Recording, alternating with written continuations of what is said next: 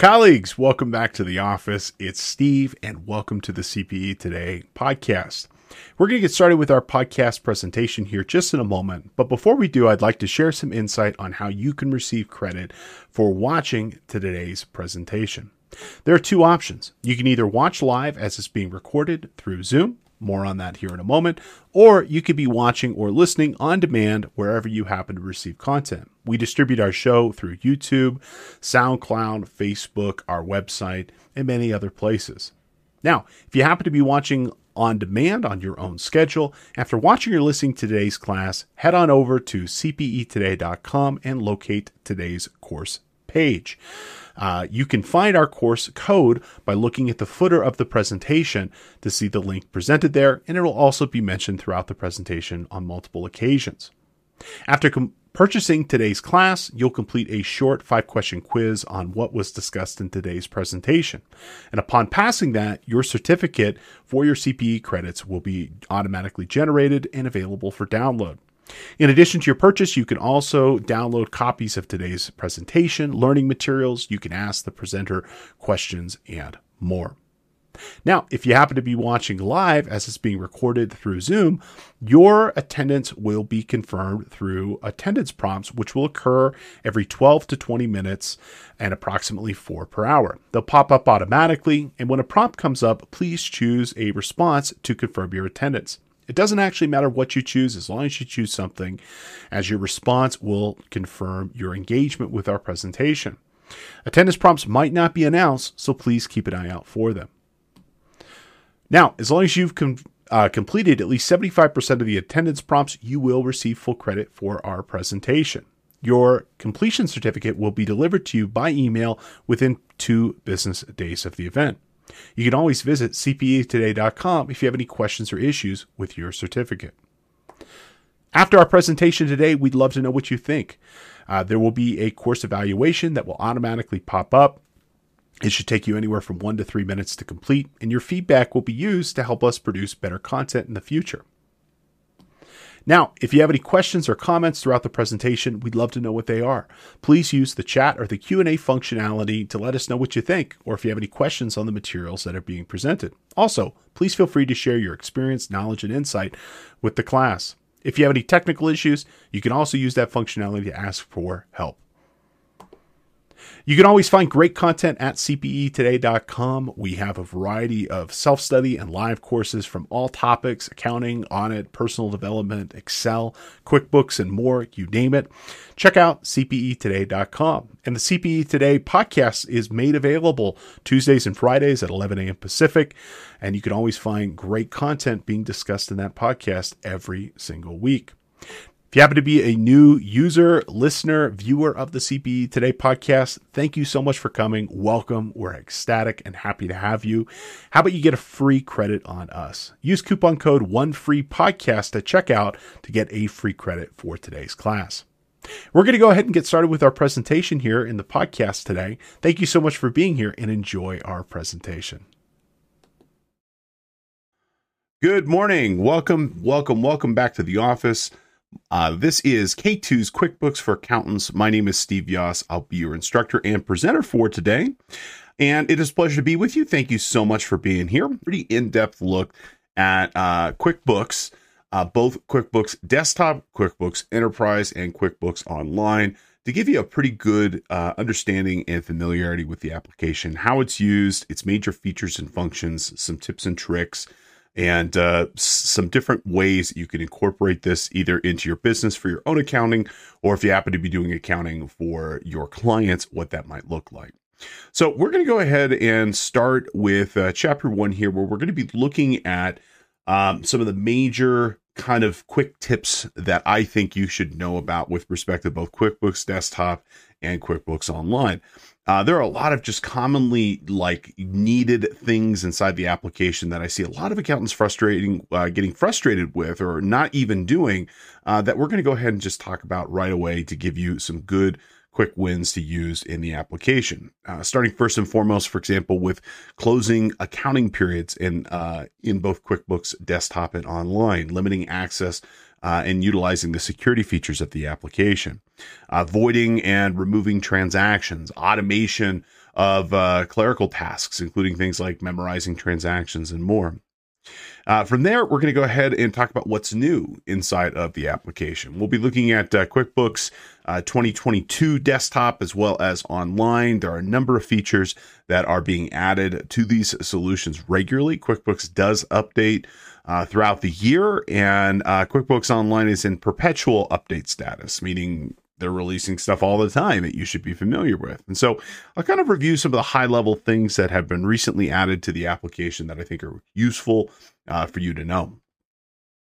We're going to talk about getting started with data files, and really kind of in that section, what we're focusing on here is talking about, what does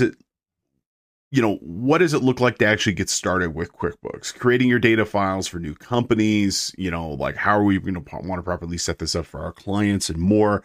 We'll talk about some of like the decision making that you should make between, do I go with QuickBooks Desktop? Do I go with QuickBooks Online? How do I properly set up the users and some of the security around the application itself, beginning balance stuff, some key preferences and security and company settings and more. And then from there, we're going to go ahead and talk about working with the lists. Pretty much everything inside of QB is a list. Vendors, clients, the chart of accounts even, and working with lists effectively can really save you a lot of time and hassle. And especially as you kind of look to get started here with your clients, kind of getting those lists properly set up, whether it be, for example, their chart of accounts or, importing in their customers or their vendors, some of the tips and tricks with respect to managing of those lists can really save you a lot of time and money. And so there are so many different types of lists. You got items, you've got fixed assets, billing rates, classes, workers' comp codes, jobs, customer messages. We're not going to go through every one of them, but we will discuss a couple of the high level ones that you should be familiar with. We'll talk about reporting and analyzing data. I'm going to talk about this in a couple of different ways. We'll talk about some of the standard reports that you can expect to use with respect to QuickBooks, both for desktop and online. Some of the tips and tricks with respect to like consolidation of reports and what it looks like to run different types of reports. And in this section too, I'm also going to introduce a topic that's a little outside the scope of what the class includes, but I think it's useful for you to know, which is actually accessing reports through ODBC. ODBC is Open Database Connectivity. It is an ISO standard for interoperability of databases. It's been around forever.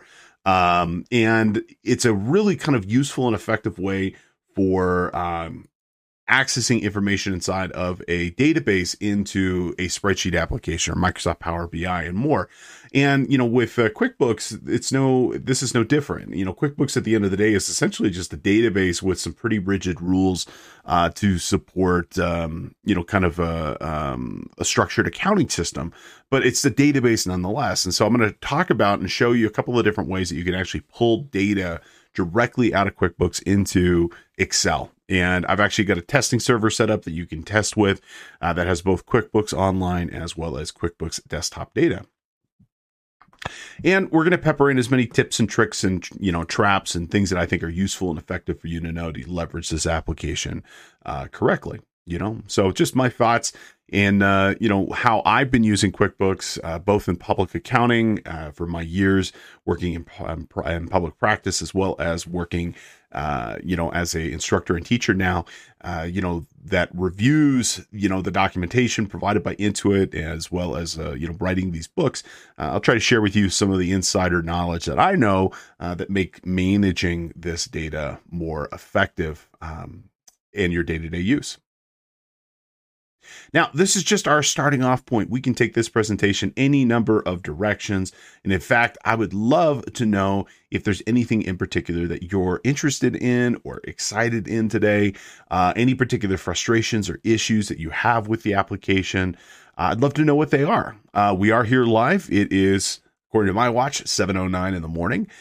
So I am here to answer your questions in all forms of what they might be. So if you wouldn't mind, go ahead, open up that chat box again, shoot me a message, let me know what you're mostly interested in today, and I will do my best to try to incorporate that into our presentation and to answer your questions.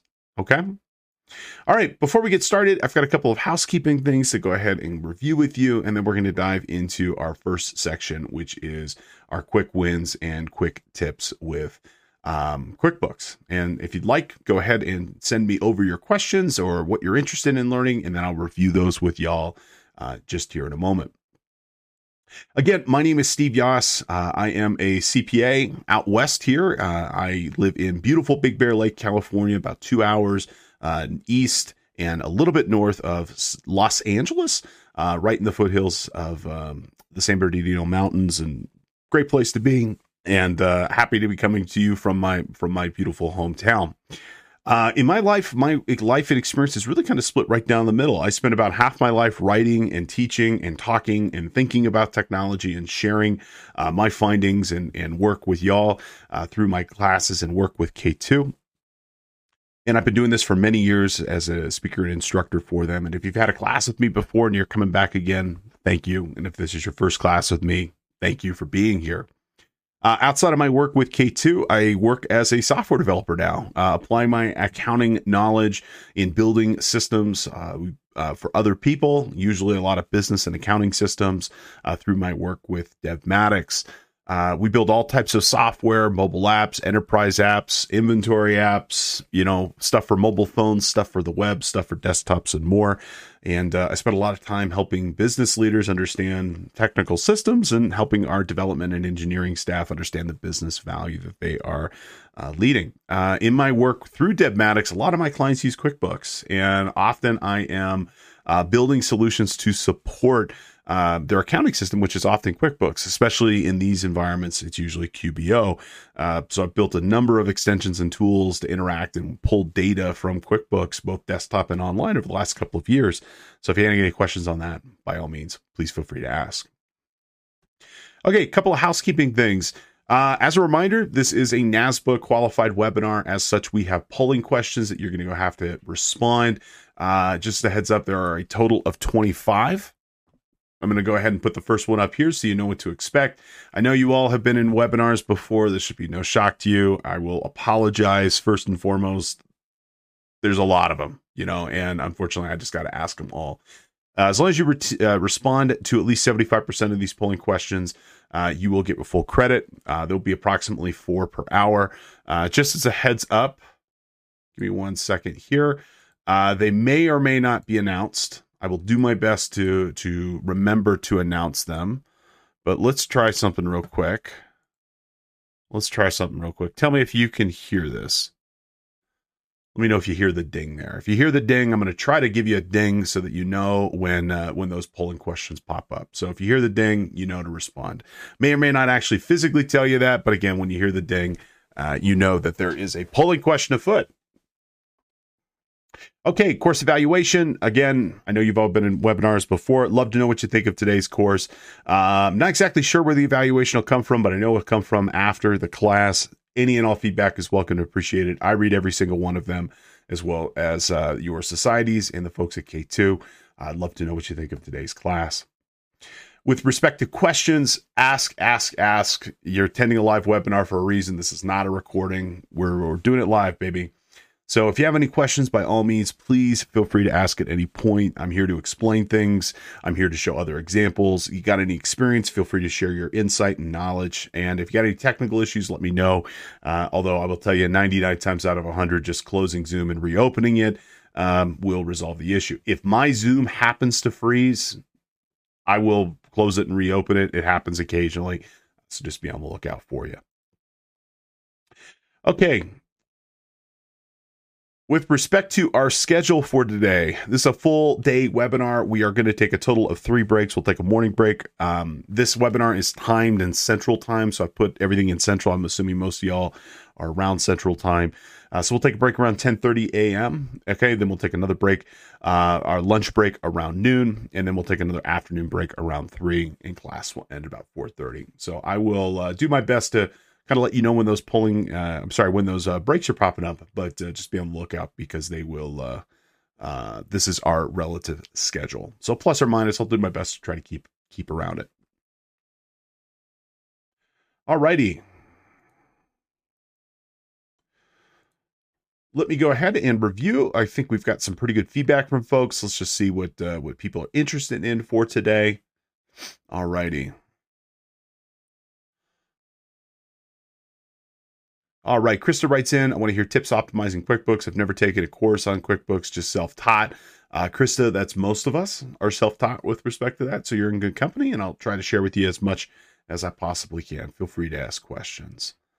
All righty, and looking over here in our Q&A section, I'm just going to go ahead. If you guys can do me a favor and not use the Q&A and just use the chat, I'd appreciate it, just so I don't have to monitor two places. It's just easier to monitor the chat. But all right, Brittany writes in, is there a way to download a spreadsheet for bills printed so that we can upload a positive pay to the bank directly? It gets time consuming inputting checks by hand to the bank. Brittany, we'll look through. I'm pretty sure there's a couple different reports that you could use. And in a nutshell, what I think we'll probably end up doing, and I'll try to remember this, and you can remind me when we get to this section, what you're going to want to do is to create a report for your bill pay, add or remove the columns you don't need, memorize the report, and then you could recall the report whenever you want it to be. And then you could download that report in CSV format or Excel format. But if you can get me an example of what that positive pay upload might look like, I'll see if I can replicate that for you. But I'll do my best to try to remember when we get to that section. Sean writes in, I'm curious to see if there's a way to troubleshoot prior account balances in QuickBooks Online as they're in QuickBooks Desktop in the client data review. Yes, Sean, there are a couple of different things that you can do with this, and I will try to point those out when we get to our QuickBooks section. But if you haven't already, one of the things I'll point out when we get to our QBO sections here is to remind you that there is a special program put together by Intuit called QBOA, QuickBooks Online Accountant. And QuickBooks Online Accountant is Intuit's specialized accounting program. It's not ProAdvisor. It is a like a standalone program. I'll give you some of the specifics around it here in a little bit. But when you sign up for QBOA, you get this thing called the Accountant's Toolbox, which is going to include a number of accounting featured tools, including some stuff around accounting review. So I'm not 100% sure if that's going to answer what you're looking or provide what you're looking for, but I'll show you what that functionality looks like and we can kind of review it together. But thank you for your questions, and I will do my best to try to show some of that stuff as we kind of talk through our questions today. Alrighty, folks. So a majority of today is actually going to directly be in QuickBooks itself. So let's go ahead and switch over and get started in there. And we'll get started with our first section, which is our quick tips for common user issues. Alrighty, folks. So let's go ahead and get started here, and let's go ahead and talk about which is going to be Chapter 1. As a reminder, there are a number of sample materials and a book that have been, not sample materials, but a book that has been provided to you. I've got it up here on my screen, just as a reminder to make sure you download the associated materials related to this course, and you can follow along in the book, take notes, and certainly use that as a reference point in the future. Alrighty. So we're going to go ahead and start here with this Chapter 1, quick tips.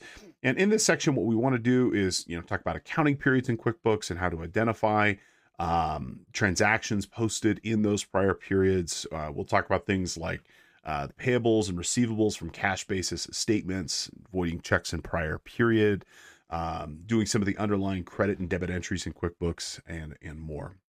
The first thing I want to go ahead and talk about is going to be utilizing the accounting periods inside of QuickBooks Desktop, and specifically what it looks like to close a accounting period.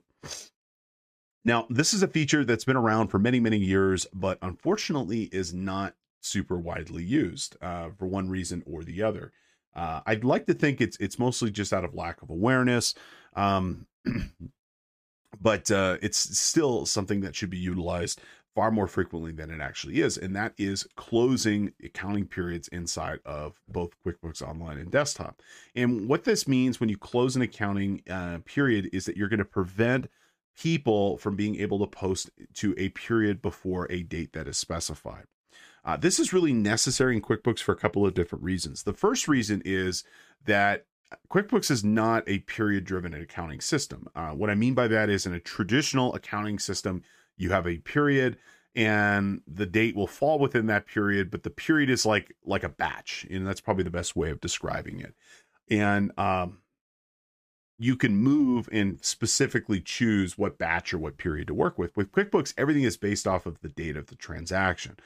So if we, for example, were to go and come in and create a check, or if we were to go, for example, and enter a bill, for that matter, whatever date that we put into this particular transaction is going to be the date that ultimately is going to show on that financial system.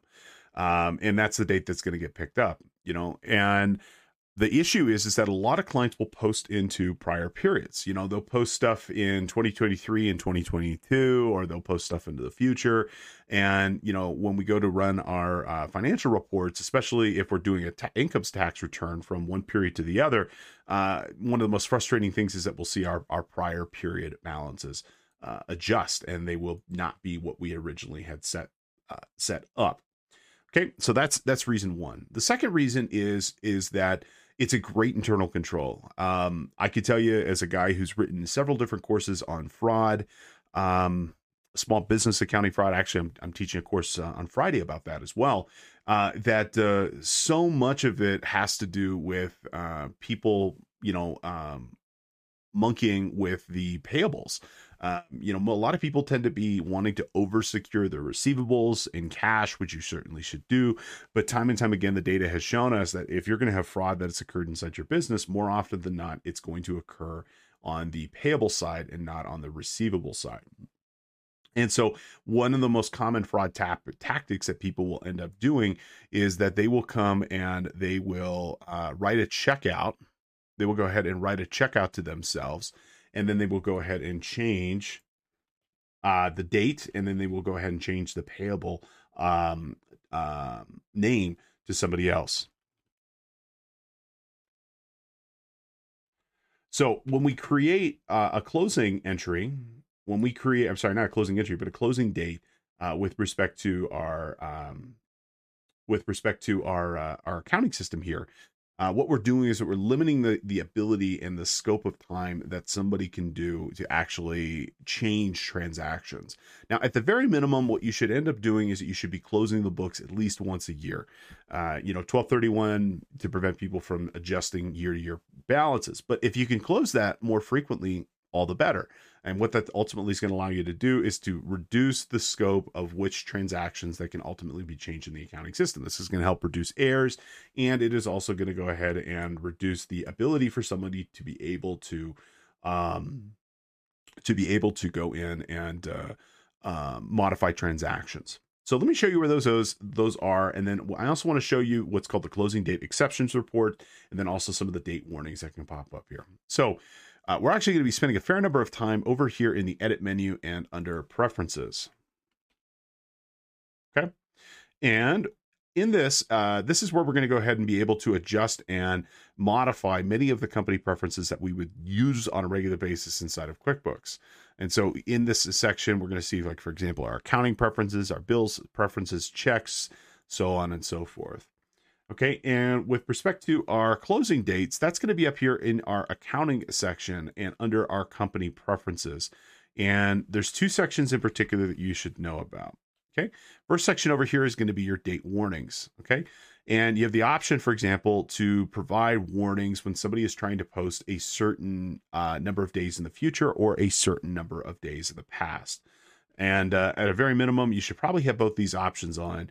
To prevent, for example, something occurring in, posting, from months ago or months again in the future. Okay.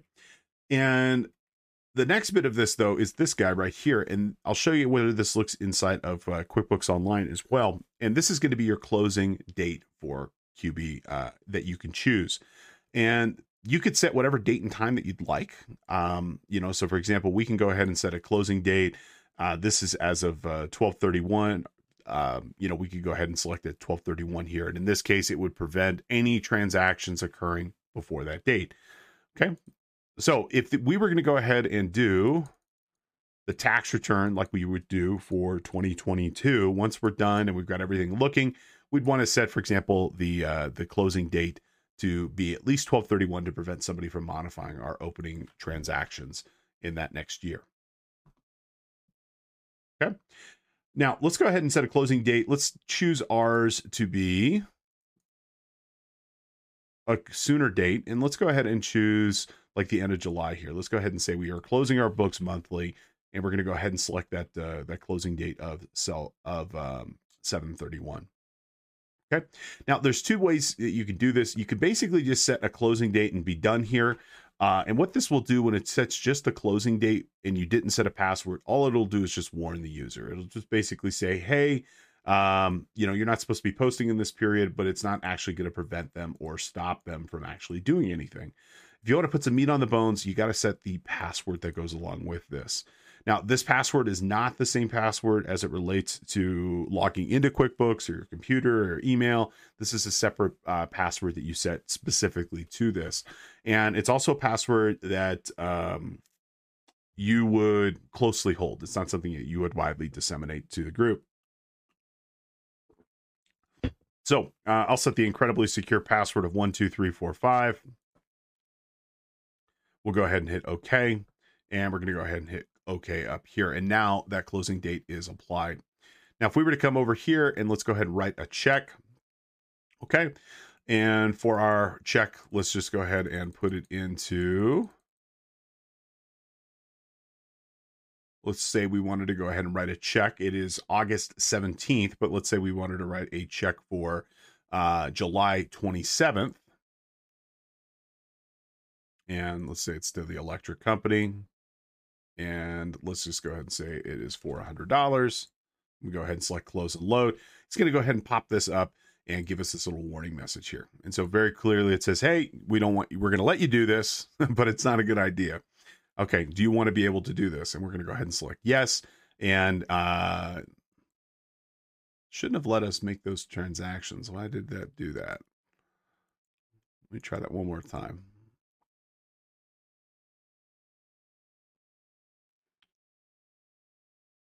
This is a sample file, so maybe there's some weird stuff that goes into it. Let me see. What did I set for our date? Edit preferences, accounting. Yeah, 7/31/2022.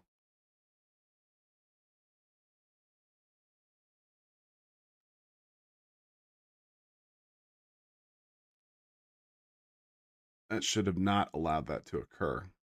But let's try that one more time. Make sure maybe I screwed up the date.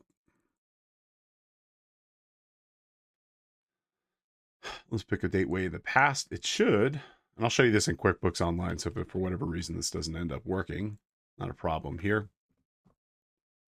And let's go ahead and do save and new. Yep, that should give us that warning here. Is it a closed period? Do you want to file the transaction? I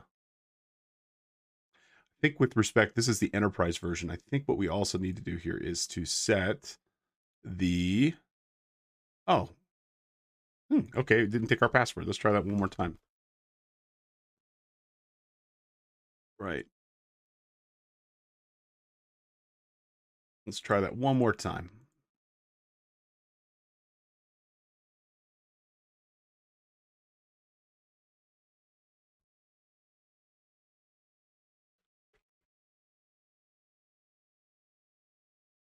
There we go. All right. Isn't great technology great when it works? Okay, so it's basically saying, hey, what you're trying to do here is in a closed period. It could affect prior financial reports. You must enter the closing date password to make this take effect. And that's really what you want. I would tell you that, again, at the very minimum, it should be yearly, but more frequent periods would be preferable. So maybe quarterly, if you could all the way go down to a month or week, even better. So if I was just some sort of AP clerk, AR clerk, I wouldn't be able to post in that prior period. I probably have to go to my manager to get approval. They would put in that transaction, put in that closing date password here, and then it would allow for that transaction to be recorded. What a lot of people end up doing is that they will go and they will write a check out to themselves, print the check, cash the check, and then ultimately what they will do is they'll come back into the accounting system looking for that check, and then they will change the payee name of this from their name to somebody else's name. And that's a very common tactic with respect to accounts payable fraud. So if you close that accounting period, it's not perfect, but it will hopefully give you the ability to be able to reduce the scope of transactions that can be modified. Now, there is also an accompanying report that kind of goes hand in hand with this, and it's what we call the closing date exceptions report. Okay, and so that closing date exceptions report, let's see, that's going to be over here under your report center, accountant and taxes, and you're going to go ahead and see this option here, that closing date exception report. And what this is going to do is it's going to actually give you all the different transactions that were processed in a time period that it was in a prior period. So in this particular way, we can see here, there are several different transactions that are presented, as well as different actions. We can see the history of that closing date of when that's been applied. And we can see here that there have been some transactions that have been processed, including that check we just wrote here, that were in that, that were violating that closing date. And so this is a great way to be able to kind of zoom in on those transactions, at least get a little bit of insight and be able to identify, when, for example, your opening balances have changed. This would be a really good way to be able to go in. You'll be able to find those transactions really quickly and specifically. Okay, now this particular functionality is also present inside of QuickBooks Online too. Okay, and let's go take a quick look at that and see what that might function like. And if you'd like to follow along, here is a link that I just dropped into our chat box here that you can open up the test drive of QBO. And this is just a sample file that you can go ahead and work with. It doesn't require a sign up, doesn't require username and password or anything. It's a full version of QBO, and you can just try the stuff out. And the second you leave the file, all the changes are blown out. So I'll be hopping in and out of Craig's Landscaping Design here to kind of give you a sense of QBO as well. Now this will be over here under Account and Settings, and it's going to be over here under Advanced, and you'll see under the accounting settings inside of QBO, click that little pencil icon, and same thing. You can go ahead and close the books. You can go ahead and you could set a closing date. And this is going to be where you can go ahead and just basically warn somebody that they're posting into a closed period, or you could say allow the changes after entering a password. I won't go through and showing this exact functionality again. It pretty much is the exact as desktop. It looks and feels exactly what you think it would be. And it'll just prevent, it'll just go ahead and prevent people from being able to post into those prior periods. Okay. Now, beyond, kind of the closing date, one of the things I would tell you that's also kind of really helpful and effective for you to know is that you should really be limiting users with their own accounts. Ideally, everybody who's interacting with QuickBooks should have their own login, whether it be for QuickBooks Online or it is for QuickBooks Desktop. And unfortunately, so many businesses don't actually take the time to set up, proper accounts, and it's not difficult to do. Whether you are in QuickBooks Online, it's really just as a matter of coming over here and setting up those additional users and then giving them the specific rights and privileges that they are supposed to have. We'll talk about that a little bit later on. Or if it's in desktop, same thing, coming over here and setting up your proper users and limiting their access and rights. So throughout the application, there are a variety of kind of safeguards to help prevent unnecessary access or modification to the accounting system. It's really just kind of on you to be able to go in and set those proper permissions up. Now, when you do set up the proper user, and we will talk a little about this a little bit later on, is that when you're actually in that particular user account, and I'm in the enterprise version of this at the moment, but the standard Premier version also will support this. You can select and limit what those user rights are. Enterprise gives you a lot more granular permissions with respect to what a user can do. And that's one of the distinguishing characteristics between QuickBooks Premier and Pro versus the enterprise version, is this screen right here, where you can, for example, limit somebody's ability to be able to edit or delete transactions. But even in the standard version of QuickBooks, you could still prevent. It's one of the options inside of the user configuration, whether or not somebody should have the ability to be able to change or delete transactions. And you can actually set it specifically whether or not they're even allowed to use the password for that closing date. Okay.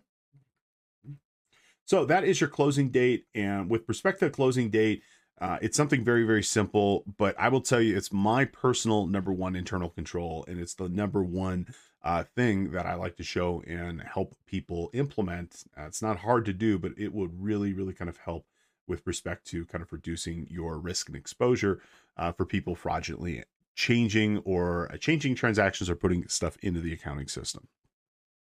Okay, so the next thing I wanted to go ahead and talk about here is payables and receivables from cash basis financial statements. A lot of small businesses are using QuickBooks to report their financial position, and they're doing so on a cash basis. However, QuickBooks is obviously a if you generate a cash basis statement, it's going to include things like accounts receivable and accounts payable. And that's obviously not something that you can have on a cash basis financial statement here. So for example, you might purchase year-end inventory that's recorded through account payable that remains unpaid on the balance sheet date, that can give rise to, accounts payable appearing on those financial statements and the things that you choose to do.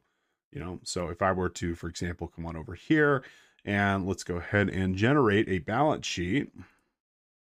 Okay. And let's go ahead and set this to cash basis. For example, we're going to see here things like our accounts receivable popping up on our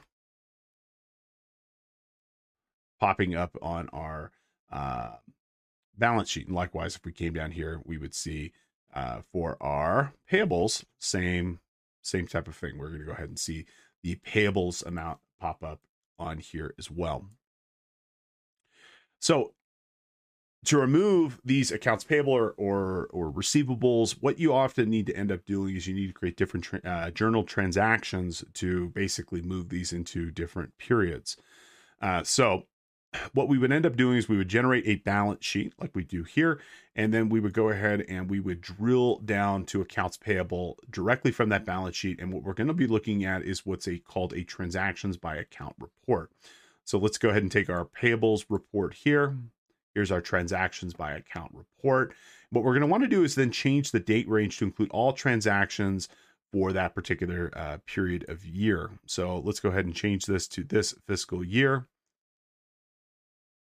Okay. And then what we're going to want to do is change the status of this through our filters.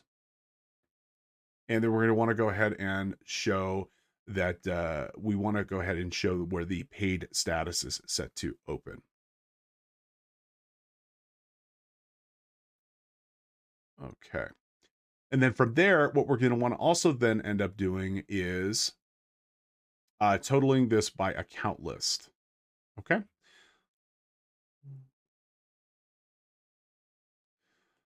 All right. And then what it ultimately is going to end up doing, we kind of scroll down here, and this is a big file. It's going to give us our journal entry that we should ultimately end up doing. So in this particular case, the total of these transactions is $13,534. And what we would end up doing is then preparing a journal entry to journal that amount. Okay.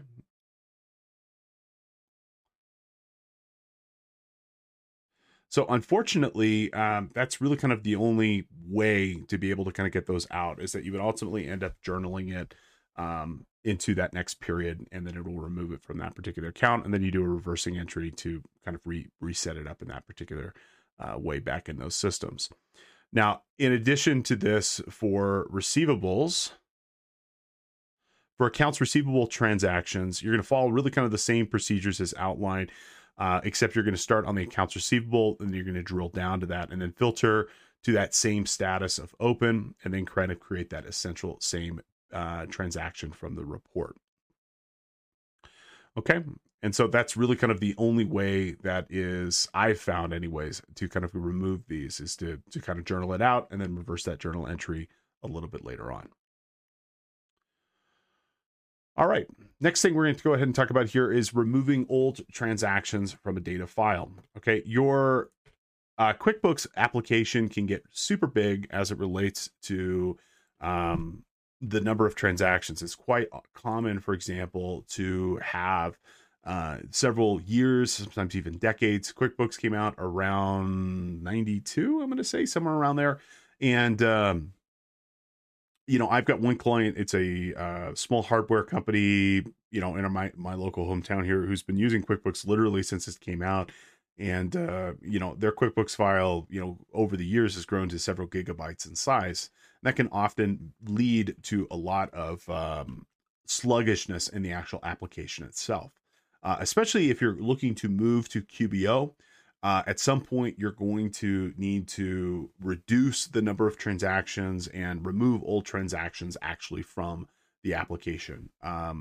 As you move to QBO, there's a limitation on the amount of data that you can choose to upgrade if you so needed to.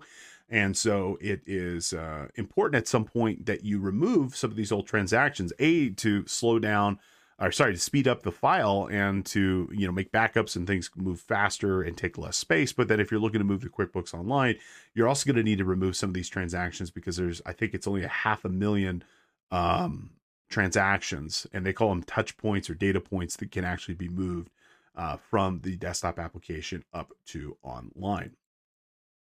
So what we're going to go ahead and show you here is going to be removing these old transactions from that data file. Now, this is good. You could basically, automatically remove these transactions out at a specific date. You can even separate them out into a separate file. And it's going to be called the condense data. Now, it used to be formerly called archive and condense and cleanup company data. Condensed data is pretty much the exact same thing. It allows you to remove and summarize transactions on a user specified date. And what ends up happening is that QuickBooks will generate a variety of summary journal transactions to reflect the activity during that period. But instead of having, 1,000 entries to represent one specific, to represent one specific number, it summarizes that into a journal entry for that specific number and then deletes the underlying data behind it. Okay. Now this is going to be over here under the file menu, under utilities, and then condense data. Okay. So we're going to come over here to the file, utilities, and then we're going to go ahead and select condense data.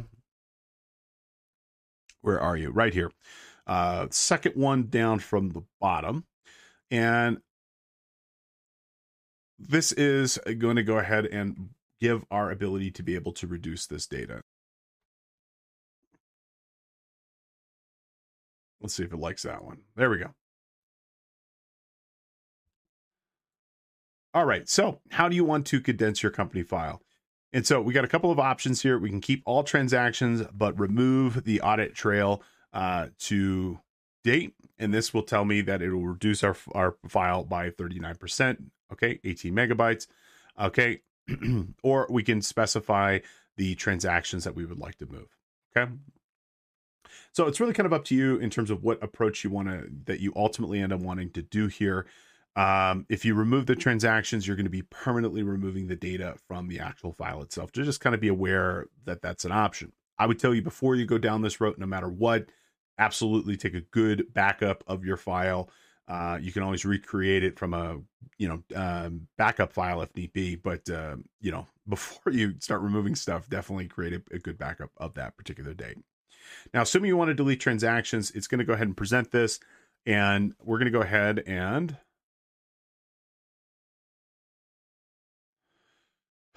choose this other option down here. Okay, first option just basically removes the audit trail. So it removes a lot of the underlying metadata, but it actually keeps the transactions. This one actually removes the transactions themselves. And so the next one is going to be give us the opportunity of what transactions do we want to remove. And so we can remove them based off a specified date. So we can basically say, hey, go ahead and remove everything from 1/1 before. Okay, and we can optionally create a report. We can go ahead and keep and tell it to remove all transactions. And in that particular case, it'll basically truncate the file, but it will keep the lists and preferences. The one time I've actually used that particular option is that when I've had a company and I've got a bunch of data that's set up, and then they create like a subsidiary, or they create like a child company, a division, something like that. And I've already got all the vendors, and I've already got, for example, the customers and everything set up. This is a way that you could essentially almost templatize your QuickBooks file, where it'll basically keep all the stuff that you've set up inside of it. The chart of accounts will be the same, the memorized reports, but it'll just get rid of the data itself. And then the other option here is transactions out of a specific date range. And so we can go ahead and specify a date of whatever we'd like to do. So let's just say we wanted to remove all transactions, and let's go back to January 1st, 2020. Okay. We'd select this option here, give us the journal entry of the transaction, or not journal entry, but a report of the transactions that cannot be removed.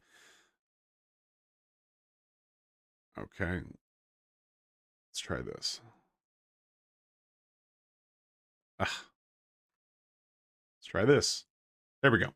Okay, and then the next screen over here is going to go ahead and show us how certain things should be removed. So, for example, the first one that's going to pop up here is going to be the inventory. So we can summarize the inventory transactions. Basically, it just takes all the detail out, and instead of showing us the kind of detail there, it'll just have one summary journal transaction for that particular time. So it'll basically remove all those kind of inventory all the different types of like inventory transactions that we've had, and we'll just have one summary transaction that will show us that actual date according to the data that gets removed here. Okay. So inventory will be the next one. Then it's going to go ahead and ask us some other options here. What other transactions do we want to get rid of? So uncleared, unreconciled bank transactions, transactions marked to be printed, invoices to be sent, estimates, mileage, and other types of activities as well. It's going to go ahead and ask us, essentially, do you want to go ahead and get rid of those as well? Okay, the next screen is going to go ahead and ask us to get started. There's also sometimes a screen that will pop up here that'll ask us if we want to remove unused list entries. So it can go through after it removes all those different transactions and, for example, remove unnecessary accounts, customers, vendors, things of this nature too. And so if you have something inside of that period that is no longer required, essentially through this step, it will go ahead and remove those as well. Okay. Now I'm not going to go ahead and condense this file because this is a sample file, but this would be where you would go ahead and get started for that type of transaction.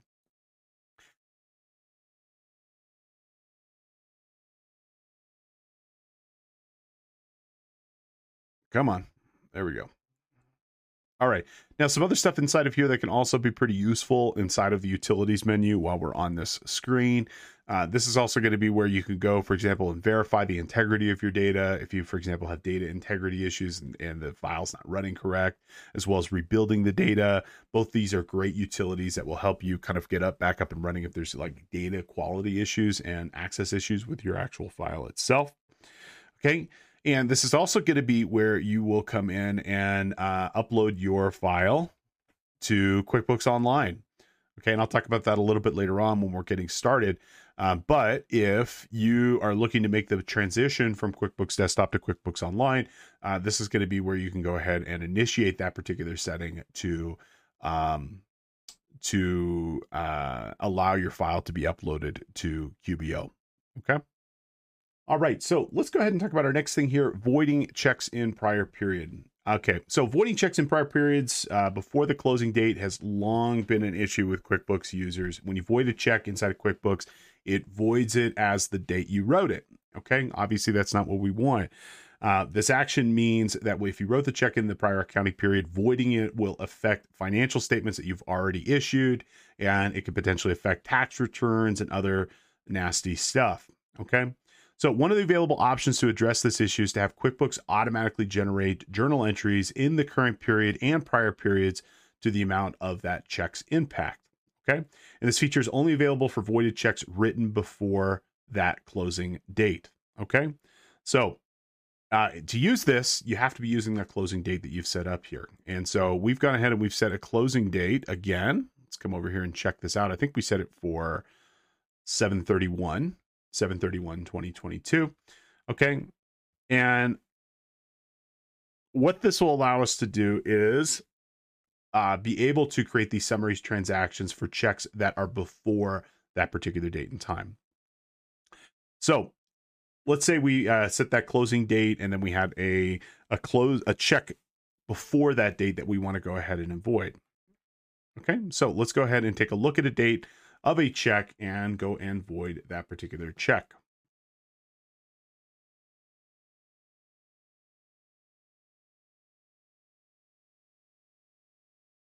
And let's go find a report.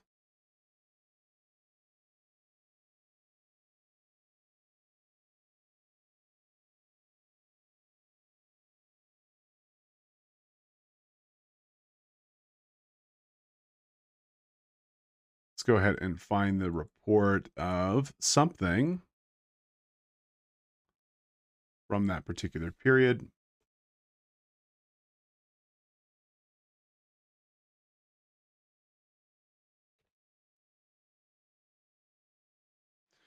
Okay, so here is a check. Oh, these are bad. Let's see. Okay, so here is a check to the Federal Treasury on 1/15/2022. And let's just go ahead and void this check.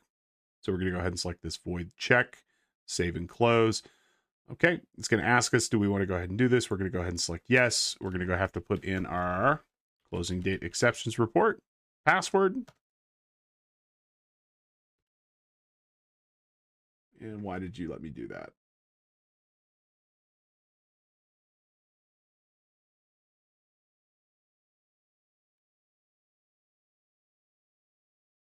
Let me try that one more time somewhere else. Let's pick, okay, 1/15/2022. Void that particular check.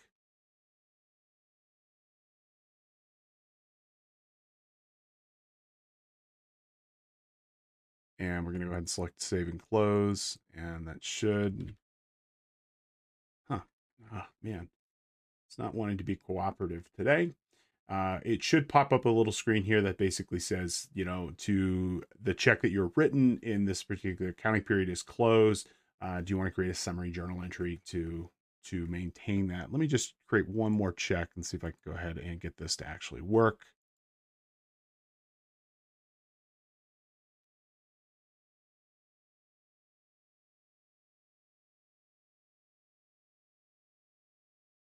Checking. There we go. And let's try doing this $100. And we need to make sure that it is, there is one gotcha with this.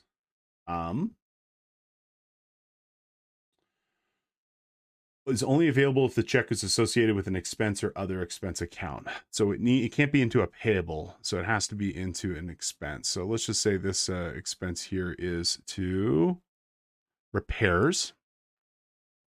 Okay, for $100. And let's go ahead and put this into 05/15, save and close. Okay, we've gone ahead and put that in. All right.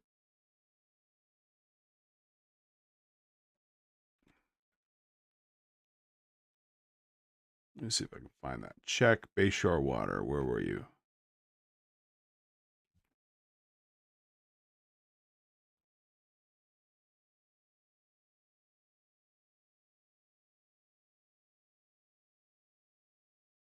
Yeah, this should work. Okay, and if it doesn't work, we'll just keep moving on here.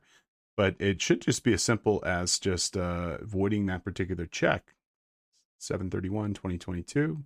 But yeah, it doesn't want to actually seem to be doing it today. Oh, there we go. Perfect. God, sometimes, folks, I do my best here. You know, I'm doing the best I can. Sometimes the application just doesn't want to comply. All right, so The check you're avoiding was written into an accounting period that is now closed. To maintain the accuracy of your financial reports and account balances, QuickBooks can create that journal entry in the earlier period and a reversing entry in the current period. Would you like QuickBooks to void this check in the appropriate journal entry? If we select yes here, it goes ahead and creates that journal entry for us and will properly account for that. And that won't cause a prior period misstatement that you'll then have to modify. So kind of cool. And, something that if you have to deal with this on a regular basis, it is something, it just kind of creates those summary transactions for you. Thank you so much for attending our presentation and podcast for today. As a reminder, you can check out cpetoday.com for all your continuing education needs. We have courses on every topic you can think of, from accounting to audit to ethics and regulation and more. Everything you need to know to stay relevant, current, and up to date with the profession. Again, check out cpetoday.com. If you're a new watcher or listener to the CPE Today podcast, again, we offer you a free course and a free credit for you to try our services. Pick the podcast of your choosing and use coupon code ONEFREEPODCAST at checkout to make that purchase free. If you enjoyed our presentation, please consider connecting with us on social media and let us know what you think. You can find us just about everywhere at CPE Today, whether you're on YouTube, Facebook, Twitter, Instagram, and more. And please consider subscribing to us wherever you happen to receive your content. You can find us on Apple Podcasts, Spotify, SoundCloud, and others. We'd love for you to leave a review and let us know what you think. It helps new listeners and watchers find our course and content. Thank you so much for your time and attention. Thank you for being in the office, and we look forward to seeing you back here soon. Take care.